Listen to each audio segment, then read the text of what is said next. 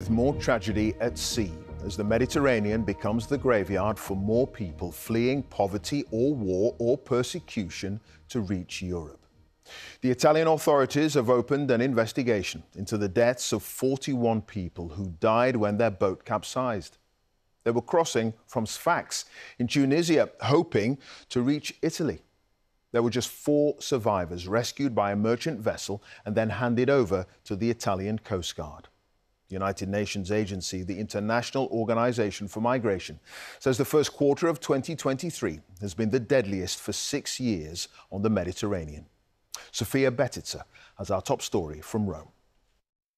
This is the moment 3 young adults and a child were found adrift in the Mediterranean Sea. And it's really important and urgent if you could support these people, possibly taking them on board. They were spotted by the crew of a plane run by a migrant charity, which called out to a passing ship for help. To him, food and water. Their original boat had capsized and sank, throwing the 45 people on board into the water. We are getting them on board. But these 4, originally from the Ivory Coast and Guinea, were the only ones to survive and make it safely on board the cargo vessel. 4 migranti salvati dalla Guardia Costiera. The 4 migrants rescued by the Coast Guard arrived at Lampedusa this morning.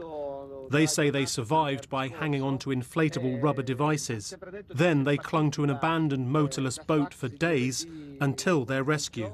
The survivors are 2 men and 1 woman in their 20s and a 13-year-old boy. They only had small cuts and bruises and were dehydrated. Shipwrecks like these are becoming more frequent. In the last few days, more than 2,000 migrants have been rescued and brought to Lampedusa. According to the United Nations, this is by far the most dangerous migrant crossing in the world. And it's a political issue as well. Italy's right-wing government under Giorgia Meloni was elected on a promise to clamp down on illegal migration. But so far this year, nearly 94,000 migrants have reached Italy by sea. That's already double last year's figure. So for all the tough talk, more people are arriving here, and still many others are dying trying to make it. Immigration continues to be one of the most controversial political issues across Europe. It played a key role in the rise of nationalist parties across the continent over the past decade.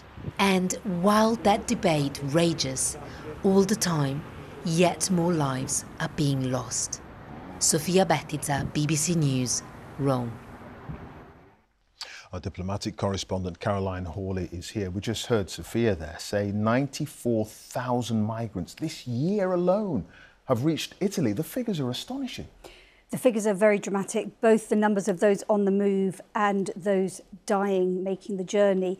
On this one route from North Africa to Europe, 120,000 people attempted the crossing so far this year, most arriving in Italy.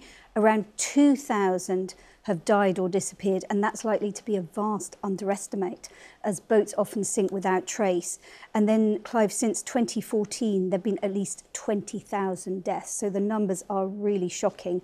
Why are people making this dangerous journey? Well, one word, I'd say: desperation, conflict, dire living conditions, human rights abuses. More people are now moving after COVID, and I think we're likely to see more people moving with crises exacerbated by climate change. And then you have Europe and the UK grappling with how to respond, with people trying to reach their shores. Their responses have often been criticised by human rights groups. The EU has deals with Tunisia and Libya, which are meant to deter the smugglers, prevent boats from leaving, and also to send migrants back to their home countries. But still the boats, which are often not seaworthy, are setting off. And aid agencies say there is a moral imperative for European countries to do much, much more to save lives. And today, 3 UN agencies put out a joint statement, and what they've called for is coordinated search and rescue efforts, more resources put into those efforts. They want more safe and legal routes for people to claim asylum. But the fear is that there's going to be a lot more of what one UN official described to me as this carnage at sea. Sure. OK, Caroline, thank you. Caroline Hawley there.